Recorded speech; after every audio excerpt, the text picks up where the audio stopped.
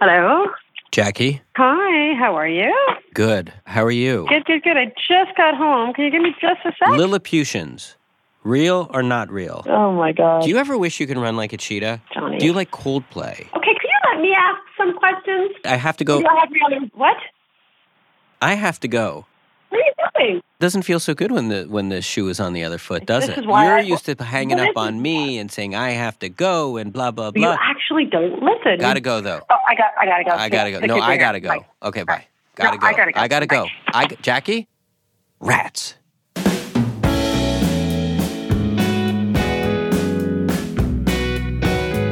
From Gimlet Media, I'm Jonathan Goldstein, and this is Heavyweight. Today's episode, Alex.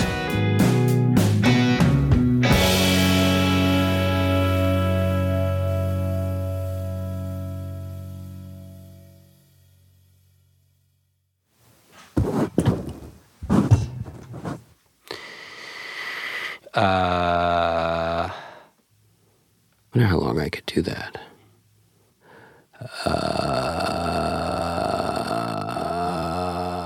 Gimlet Media CEO Alex Blumberg has asked that I meet him in the studio.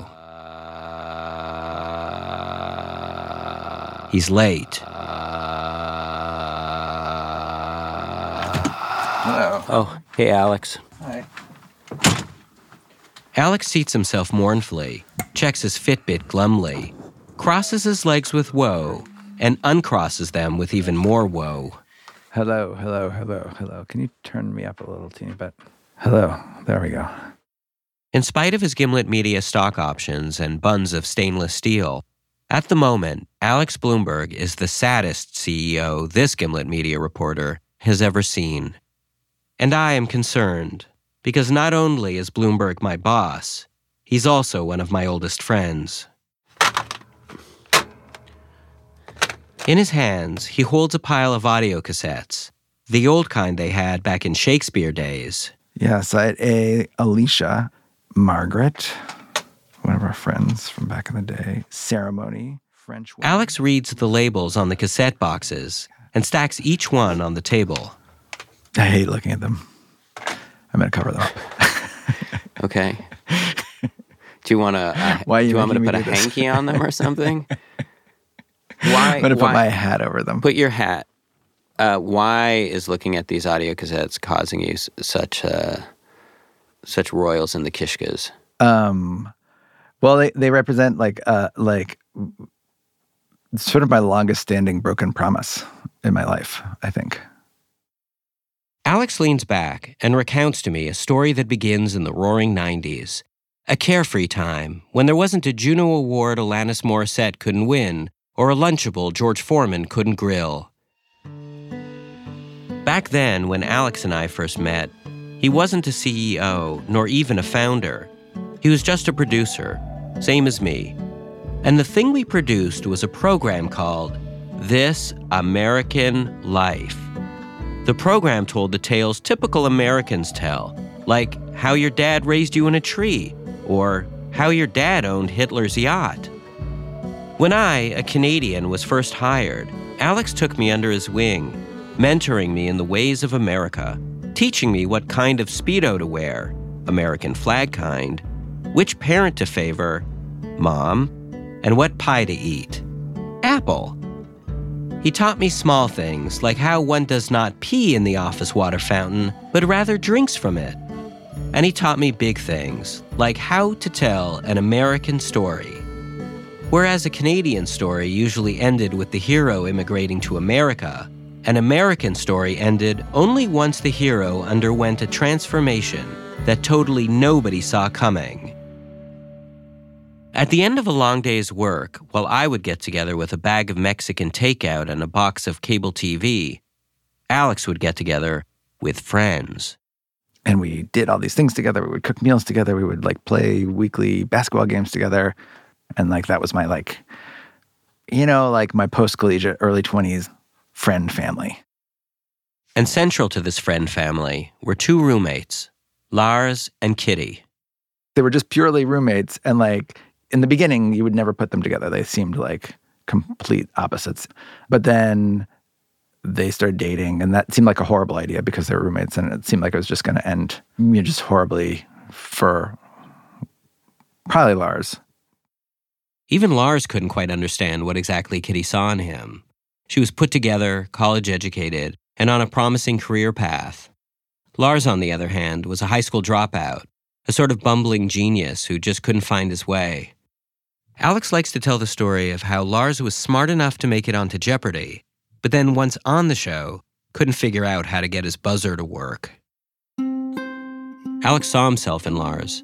He was also someone with a lot of potential who couldn't quite get it together. At the time that they'd met, Alex was a middle school teacher with dreams of making radio stories, and Lars was reading presidential biographies in the unheated attic in which he dwelled. So when Lars started dating Kitty, Alex worried for Lars's broken heart, like he would have for his own. But to the surprise of Lars, Alex, and their whole friend family, the relationship didn't end horribly at all. Lars and Kitty dated for 4 years, and then decided to get married.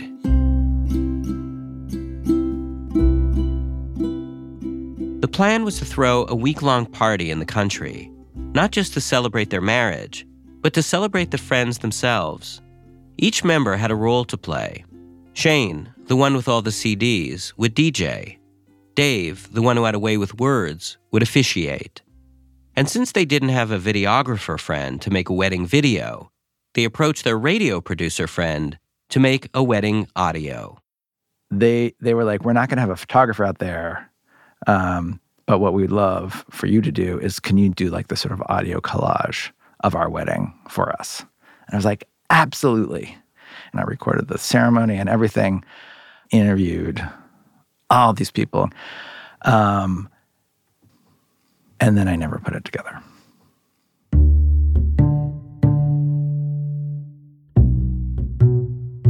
And thus, Alex Blumberg sits before me, 16 years later, with 6 cassette tapes representing hours and hours of unedited, unmixed, unlistened to audio stacked beneath a Gimlet Media branded woolen hat.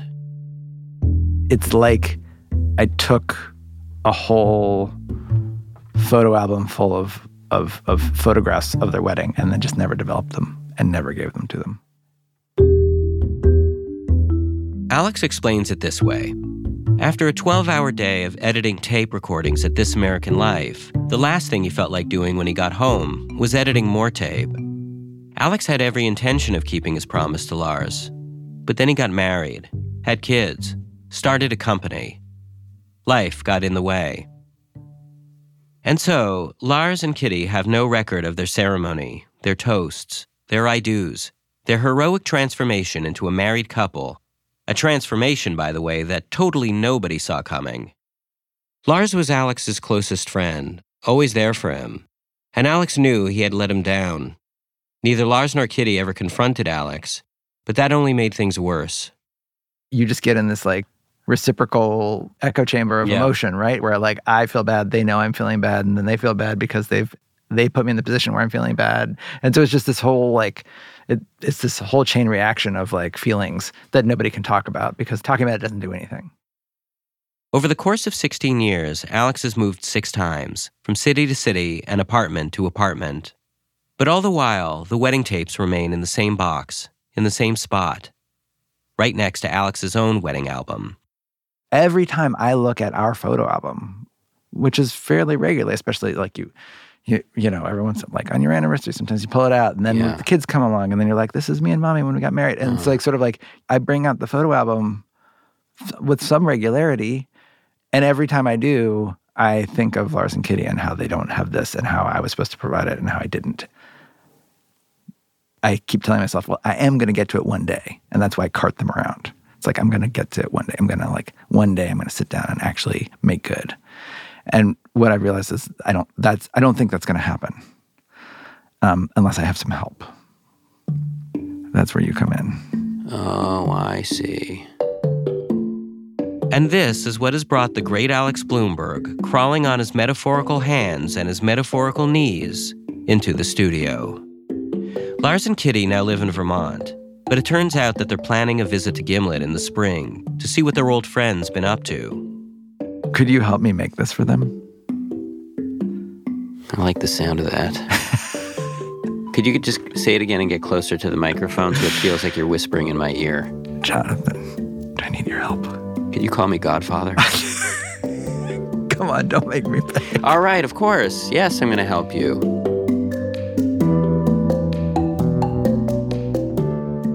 Alex had really stepped in the oatmeal on this one, and it was now left to me to pry his fringe tassel jogging shoe loose from the bowl. For however many weeks it took, I would help the humbled CEO to mix, edit, and generally sculpt his ignominious tape recordings into a solid 3-act narrative that really made you feel something, just like we did back when we were young producers working side by side. Alex had done so much for me: job, health insurance, public platform to air my grievances, mostly about him. I was grateful to finally offer something in return. And best of all, for the first time in a long time, it felt like we weren't simply relating as CEO and lackey, but as actual friends. And if I wasn't mistaken, Alex was feeling the vibe too. Are you crying? No. You're crying. I reach over, and with the tip of my knuckle, tenderly smear away a single tear streaming down the proud CEO's cheek. I'm not crying. Could you cry? I'm hoping to get a Peabody out of this. Some tears wouldn't hurt. Most importantly here, Yes. where are we going to put the mid-roll advertisement in the wedding audio? Like, I'm thinking between the vows. Will she say I do, or will it be a big fat I don't? Right after the break, we find out.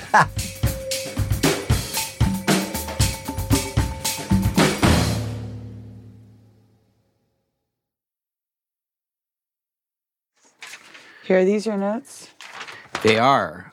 I don't know about that other stuff. Are those also my notes? You think people have been looking at my notes? I've assembled a crack production team consisting of me and my producer, Stevie Lane, who, fun fact, was still in grade school when Alex's wedding tapes were recorded. I've asked Stevie to manage the production of the wedding documentary, the listening and transcribing, the splicing anecdotes together, the adding of emotionally manipulative music, thus freeing me up to handle more pressing matters, like subtweeting my dry cleaner. As we await Alex's arrival, I impart to Stevie lessons gleaned from my decades of living and loving a lifetime lived in radio. Okay, first of all, sound travels in waves. Did they teach you that at radio school? At radio school? Sound travels in... Do you know I once tried to build a radio? I got a kiss. Stevie, who at the moment is nodding her head in much the way a hospice nurse would to an incoherently death-gurgling moribundity, has converted Alex's cassette tapes of shame into digital audio files of shame. Progress. All that's missing is Alex, who's agreed to listen to, and opine on, our first rough draft. Should I slack him? We send Alex an inter-office communique. It turns out he's stuck in a board members meeting. As we wait, I tell Stevie what Alex was like when he was a young producer like her. Every day he rollerbladed to work, I say, and instead of a desk chair, he sat on a yoga ball. I was getting excited. Alex and I hadn't spent time together on a creative project since the olden days, before he became my dungeon master. Do you know that song about eating cake by the lake? No. We're gonna eat cake by the lake. Oh, it's so scrumpy. Oh, hey, Alex. Hello. Alex is here. Welcome to my editing bay. Thank you. Alex takes a seat, and we get down to business. Yeah. Hello. Hello. 1 2 1 2 1 2 1 2 1 2. The tapes begin with a young, squeaky-voiced Alex Bloomberg at Lars and Kitty's wedding. Hello, hello, hello, hello, hello, hello. Let's get a little closer to me. Once he checks his equipment, Alex sets off to ask all the friends for their most classic Lars stories. That's true. You know that as a kid, he looked through the Guinness Book of World Records and decided that the only category he could ever compete in would be to become the fattest man in the world because he could just eat and eat and eat. Their buddy Dave explains how Lars used to drive without brakes, arguing that it forced him to sharpen his focus and thus make him a safer driver. William explains how, in preparation for playing Capture the Flag in Central Park, Lars went to the Parks Department in order to research topographical maps. Eventually, Alex turns the microphone on himself and, in an excited, barely pubescent voice, tells a tale of rollerblading with Lars, very slowly, down a steep hill. Like, at a certain point, I'm going down, and then I turn around, and he zooms by me straight down with his arms out in front of him. And so Lars is going down, and I'm just watching him go, and he's getting smaller and smaller and smaller and heading straight towards his house. And it's faster and faster and faster. And as Old Man Bloomberg listens to Young Man Bloomberg, his face takes on a faraway look. And then he comes, and he goes, boom! Right into the garage door with his hands and then like his face, and and so I sort of skate down faster, and I get to the bottom, and he turns around, and he's like, "I know that looked really painful, but that's how I stop all the time."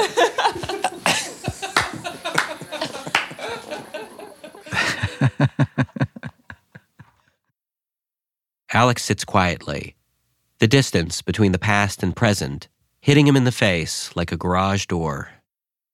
It's so interesting just hearing, my friends were such a huge part of my life back then, in a way that they're not now. You don't have a family, and there's just a lot of hanging out and a lot of talk and planning, and it feels like now that feels like such a, in my mind, I'm just like, oh, like we sound so happy and carefree. The sound emanating from Alex's laptop is a message requesting sales figures. Sorry, hold on 1 second. I just have to...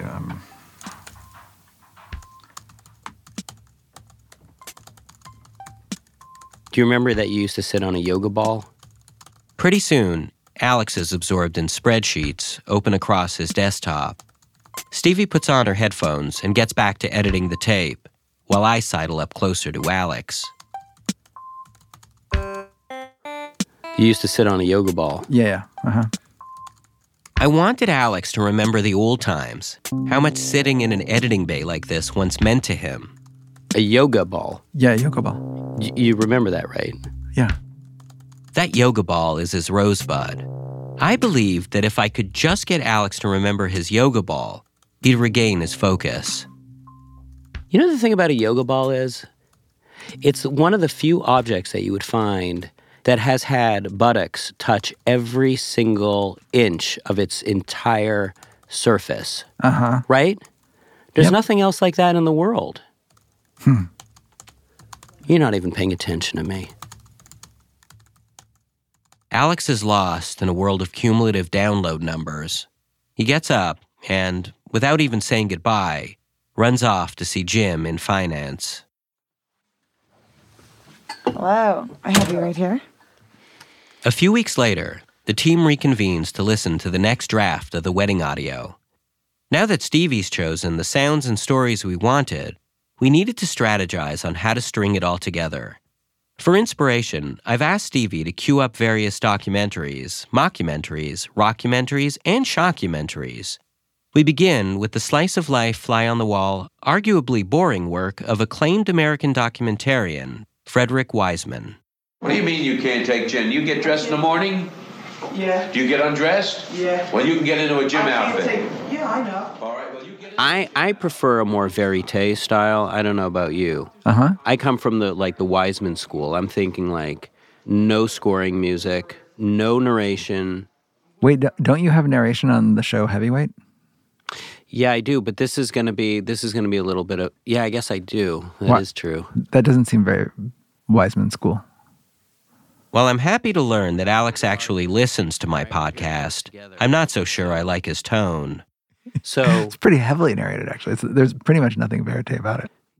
While narration can be a helpful way to convey information economically, it can also potentially eclipse the voice of the subject, him or herself. You don't call talk yourself about it a bit. a Wiseman, sir. But in some situations, a little eclipsing isn't so bad.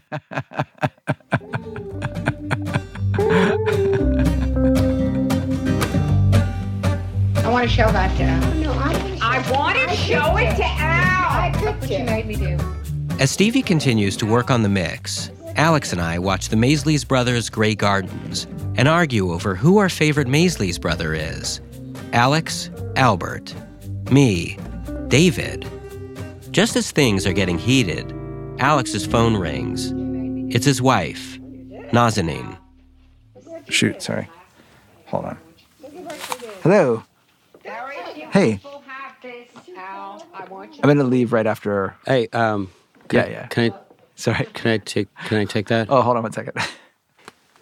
Hey, Nas. Yeah, Alex is gonna be home late tonight. We got a lot to do here. But no, it's totally cool that you're calling it. Maybe you should just text or something because he gets distracted easily. So. Alex grabs the phone back and apologizes for my interruption.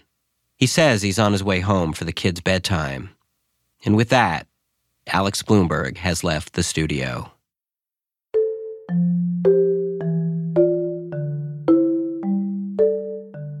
In the weeks to follow, Alex can hardly find time to work on the wedding audio. And when we do get together, his mind is elsewhere. Okay, sorry. The irony is that Alex loved radio production so much, he built a whole company out of that passion. But now, the time it takes to actually run the company makes doing the thing he loved most almost impossible. One of the drags of being a CEO, Alex tells me, is there's always so much to get done.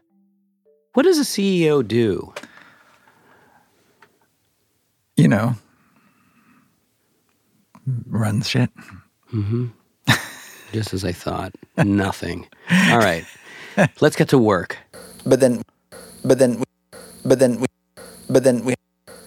Dr. Goldstein begins to operate, carefully executing an extremely tricky edit that involves cutting out an errant burp between the words but and then. But then, we're interrupted yet again, this time by Alex's executive assistant. You have your editors meeting Okay. in the third floor conference. Yeah, you're gonna have to tell him that he's gonna be late. I gotta go.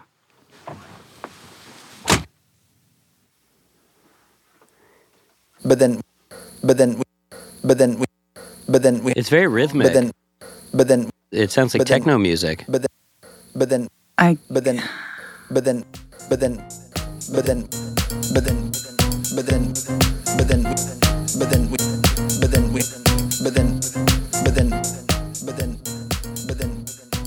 In the weeks to follow, Stevie and I spend a lot of time waiting for Alex. Sometimes he makes an appearance, but mostly he doesn't. All the while, the work continues, by which I mean Stevie's work and my editorial oversight. Relationship began. You all know that Kitty and Lars had an accelerated, and some would say Do you know when I was younger, I always wanted to have a rat tail. Oh, like the hairstyle? Yeah, I just didn't have the stick to itness. Yeah. using toothpaste out of the same tube. But Together, Stevie and I tirelessly pore over the tape, day after day. I asked them when we were. You know, I've always related to Charlie Brown in a lot of ways. Mm-hmm. Did you know that his dad was a barber? Kitty remembered. I didn't know that. Do you see why that would be ironic? To appreciate the high quality of her. Stevie proves to be just as attentive as Alex ever was. It feels just like old times. Think about it. His son's bald. Charlie Brown is bald. He has no hair. Right. Or you might have read something into the fact that Lars found himself getting up early in the morning. There's only 2 weeks to go before Lars and Kitty's visit, and we've barely started on the will yous, much less the I do's. If we hope to produce one of the greatest documentaries of all time, something to make March of the Penguins look like March of the Garbage, we're going to have to work twice as fast. 3 times as fast. Possibly 4 times as fast.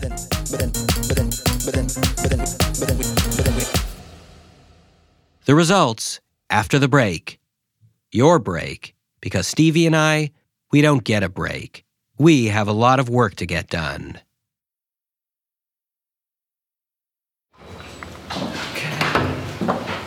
So here we go. After weeks of Stevie's hard work, editing audio and avoiding my editorial guidance, the day is finally here. In spite of Alex's busy schedule, and in spite of my enthusiastic but generally unhelpful brand of helpfulness, Stevie has managed to turn hours and hours of drunk people sharing anecdotes from before she was born into an audio documentary. Lars and Kitty are scheduled to arrive at Gimlet any moment, and they haven't a clue that when they do, they'll be presented with the wedding audio they've been waiting 16 years to hear. Alex paces the halls of Gimlet Media. I'm really nervous, weirdly. And then... Wait, is this them? I don't know. Hello. Hi, I'm here to see Alex Bloomberg. It's Lars. Lars and Kitty arrive with their 2 kids, Nora and Oscar. Hey, how's it going? How was the Yankees? It was good. really good. Yeah? What happened, Oscar? Well, Yankees are losing 3-1. Alex says that one of the things that makes him happiest about hanging out with Lars nowadays is seeing the transition he's made from ne'er-do-well to wonderful dad. In fact, just earlier, in anticipation of Lars's arrival, Alex told me about this one Lars parenting moment that's always stuck with him. It took place at Alex's outdoor wedding. 4-year-old Nora was standing by a swimming pool that had a no jumping sign. But when a large bearded man jumped in anyway, Nora asked Lars if she could jump in too. And Lars was like, well, some people make the choice to break the rules. Some people think that rules don't apply to them. And do you know what we call those people? And she was like, no. And he was like, we call them anarchists. And then Lars was like, who else do we know that's an anarchist? And Nora thought for a little bit, and she was like, Grandma.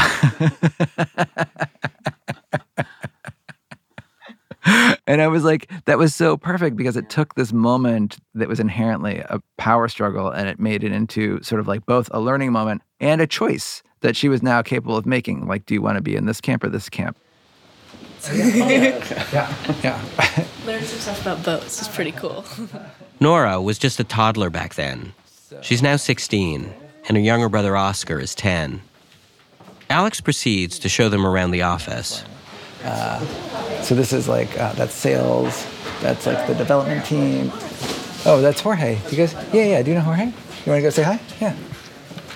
The tour makes a pit stop to introduce Gimlet Media editor Jorge Just, who, at the moment, is seated atop my desk, touching all my things. You own it? I'm Jorge. Jorge, hi. I know, I thought I recognized you. Yeah. It turns out that Lars has already met Jorge, and so has Nora. You guys met when you were 4 and you were an infant at Alex's wedding. Oh, yeah. Lars explains how his daughter might best remember the podcast editor. Turning to Jorge, Lars says, Yeah, you jumped in the pool. That was the... No. The large, bearded, cannonballing anarchist in Alex's favorite parenting story was none other than America's favorite role model, Jorge Just. Is he the one? Yeah. Who broke all the rules? Who broke all the rules? Yeah.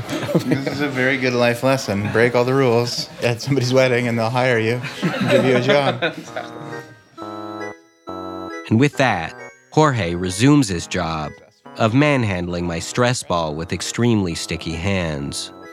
And Alex resumes his tour, which Lars and Kitty think is just one of your standard garden variety office tours, but is actually a semi-carefully choreographed ruse to get them into a studio for the surprise. These are all the various shows. I've been listening to a bunch of your shows. Oh, really? Yeah. Oh, which ones do you listen to?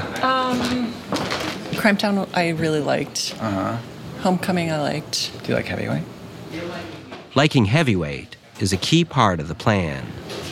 I listen to Heavyweight. Close enough.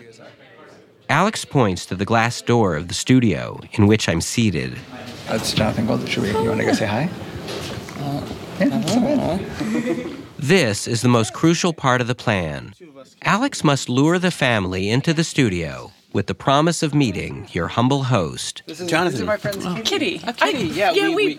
We met many years ago. Hi. Hey, Lars. This is Nora. Yeah. This is Lars. Oh, it's nice to see you. And Oscar. Hi, Nora. Oh, nice to meet you. Hi.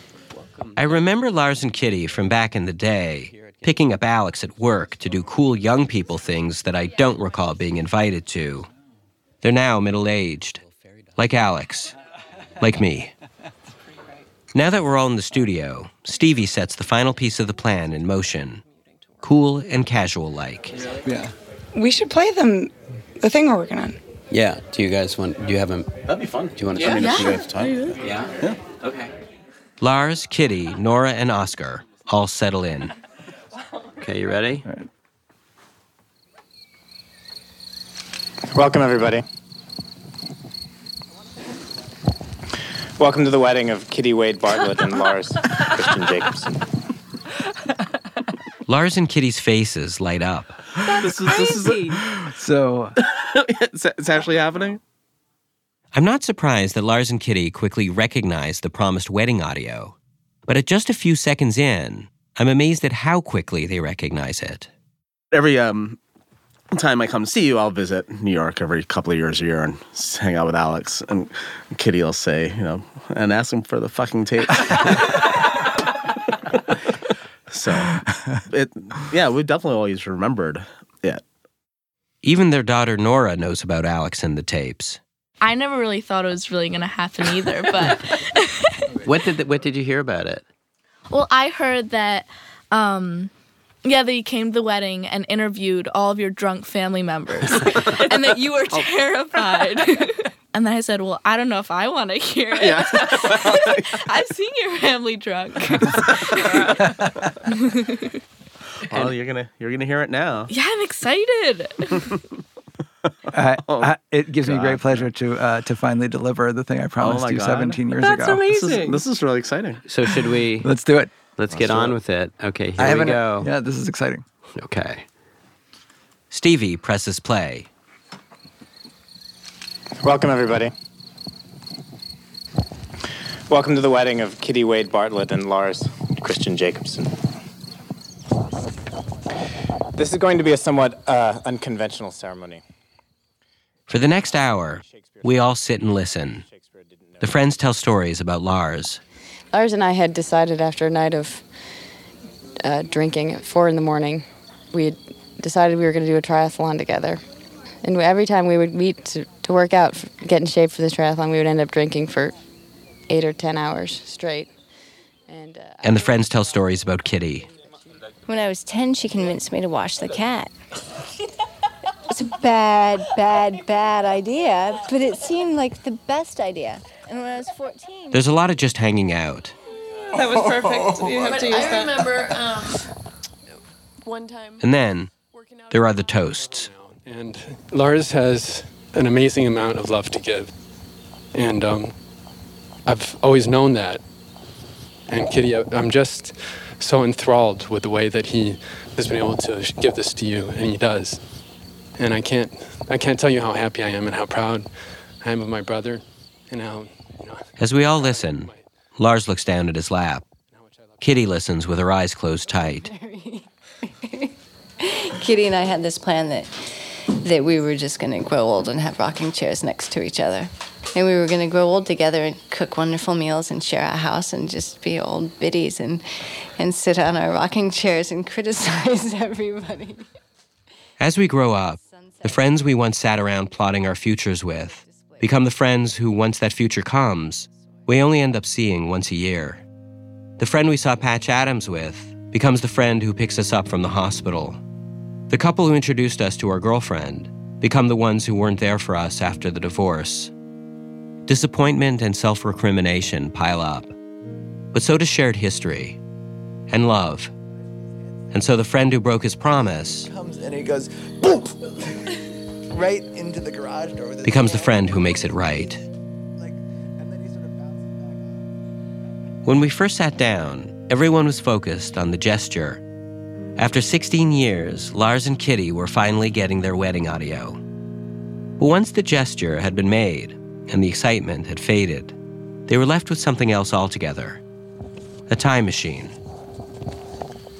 Kitty, do you wish to take this man as your husband, to have, hold, and bear, through all times, and all things great and small, for all the days of your life? I do. Lars, do you wish to take this woman as your wife, to have, hold, and bear, through all times, and all things great and small, for all the days of your life? I do. Can I have the rings? At the end of the ceremony, the officiant issues a final request. Lars and Kitty have organized this ceremony today because they want this to be a shared moment, a page in our communal memory with the corner folded over. I'd actually like to pause here for a few seconds so that everyone can fix this time in their minds and maybe offer whatever silent blessings they want.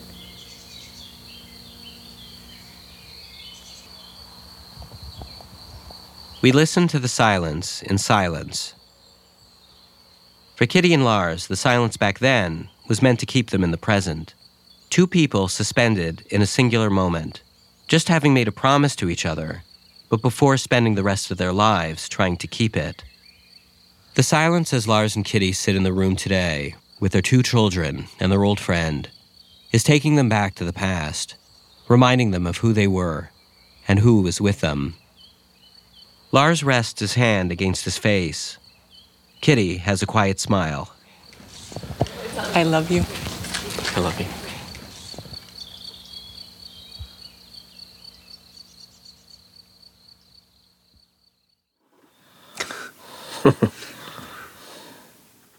The wedding audio comes to a close. No one really knows what to say. A situation that's never stopped this guy. That's the wedding. I do have a lot of love to give. He's right. And that's what. But it made perfect sense. Like, yeah, that's why Kitty loves me. Or that's why, like, oh, that's what I have to offer Kitty. I'm so glad that Well, I mean, from the outside, like, everybody can see what, she brings to me, what I bring to her, but I sincerely have a lot of love to give. I always knew it was good for me. It was nice that it was good for you, too. Yeah.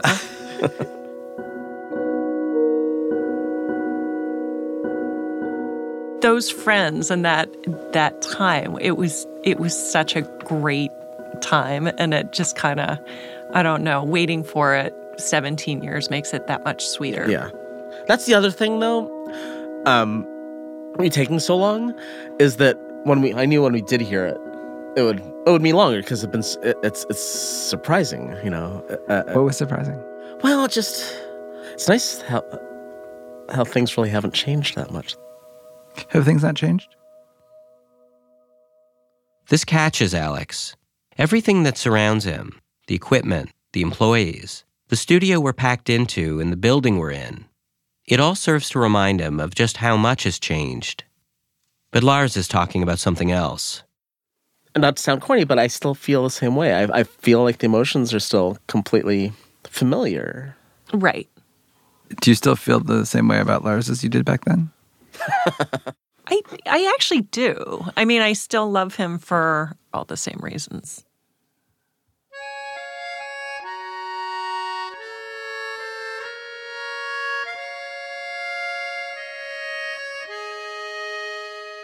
Lars says that he and Kitty always somehow knew that Alex would never abandon the project completely. It just wasn't in keeping with Alex's character or his capacity for guilt. But I kind of felt once you started Gimlet, like there's no way. Right. Because it's hard for me to see you have free time. Well, see, now, actually what happened is the entire thing is all leading to this. Well, if I hadn't started Gimlet, it never would have happened. If Alex hadn't started Gimlet, he wouldn't have had me to delegate to, and I wouldn't have had Stevie. So is it not possible that the hand that signed the papers incorporating Gimlet Media was subconsciously guided by a years-old promise seeking its fulfillment? Possibly. Or maybe Alex just had a passion for boxed meals and mattresses delivered directly to your doorstep.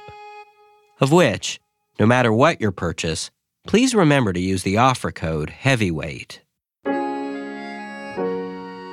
That's really sweet. Thank you. I know. Well, thank you. Sure. Thanks, Alex. No, I mean, Thank you, Stevie. Yeah, thank you, Yes. Stevie. It's a pleasure to meet you. I know. Thank you, Stevie. Thank I you. feel like you guys are my oldest friends. Well, I was going to say, I feel like I need to know more about you because you know so much about us.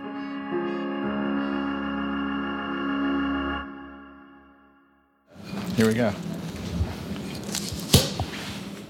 After leaving the studio, Alex pops open a bottle of champagne. Unlike how he might usually drink bubbly, from a trophy cup or billionaire shoe, he drinks it from a Gimlet Media branded coffee cup. After all, he's among friends. Cheers. To Lars and Kitty. Jonathan, you're going to Yeah. To getting the job done.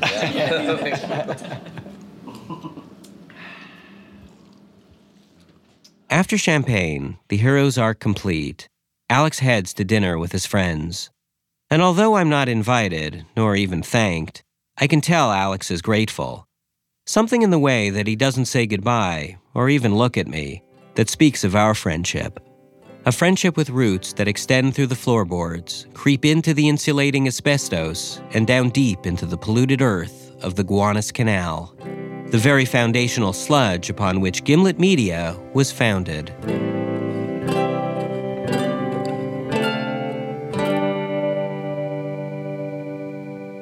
Later, Alex will tell me how it was the first time he'd been able to properly digest a meal with Lars and Kitty in years. He'll tell me how they all went crazy and had 2 drinks with dinner, like they were celebrating. How they all lingered longer than usual, just hanging out, like they used to.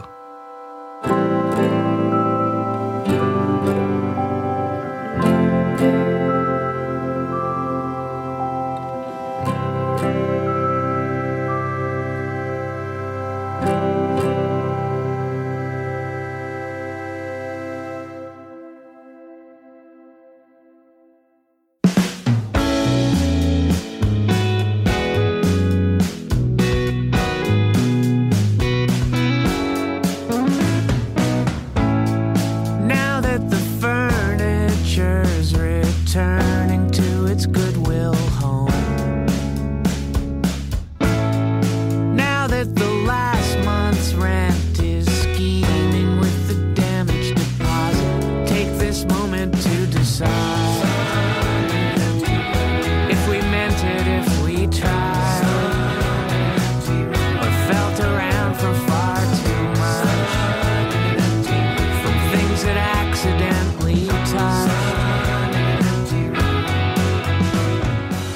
Heavyweight is hosted and produced by me, Jonathan Goldstein, along with Peter Bresnan, Kalila Holt, and Stevie Lane, who, if you do want to know more about, enjoys eating pears, chewing on ice, and making jewelry that can be viewed at stevielanejewelry.com. The show is edited by Jorge Just with additional editing by Alex Bloomberg, who, on his show Without Fail, this week interviews our mentor from way back in Shakespeare days, Ira Glass. And Ira confronts Mr. Bloomberg in a way I could only dream of. Are you so far down the road of your venture capital that if somebody leaves you, you have to crush them like Mr. Burns?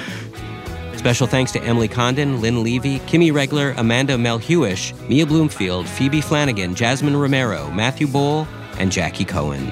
Bobby Lord mixed the episode with music by Christine Fellows, Michael Hurst, Blue Dot Sessions, and he himself, Bobby Lord. Additional music credits can be found on our website, gimletmedia.com/heavyweight. Our theme song is by The Weaker Thans, courtesy of Epitaph Records, and our ad music is by Haley Shaw. Follow us on Twitter at Heavyweight. This is our last episode of the season, but we're already starting to look for stories for season 4. So if you have one, email us at heavyweight@gimletmedia.com.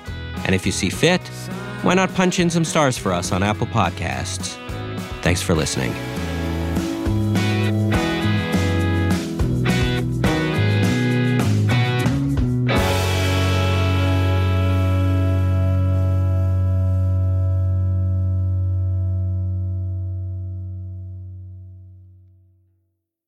Now we're rolling. Okay, hello.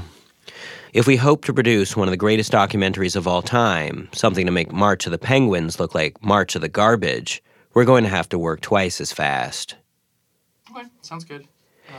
Actually, wait, here, let me just try a few other ideas that I had, and you could just pick whichever one you like best, okay? Okay, here we go. That'll make fog of war look like fog of garbage. Makes gimme shelter look like gimme garbage. Makes stop making sense look like stop making garbage. Makes Jodorowsky's Dune look like Dune. Makes Harlan County, USA look like Garbage County, USA. Makes Nanuka the North look like Nanuka the Garbage. Makes Kayana look like Garbage Squatsy. Makes Bowling for Columbine look like Bowling for Garbage. Makes the Queen of Versailles look like the Queen of Garbage. Makes Winged Migration look like Winged Garbage. Makes Touching the Void look like Touching the Garbage. Makes Searching for Sugarman look like Searching for Garbageman. Makes an inconvenient sequel, Truth to Power, look like an inconvenient sequel, Truth to Garbage. Makes Gyro Dreams of Sushi look like Gyro Dreams of Garbage. Makes Paris is Burning look like Garbage is Burning. Makes American Movie like American Garbage. Makes When We Were Kings look like When We Were Garbage. That's a good one. Makes Supersize Me look like Supersize Garbage.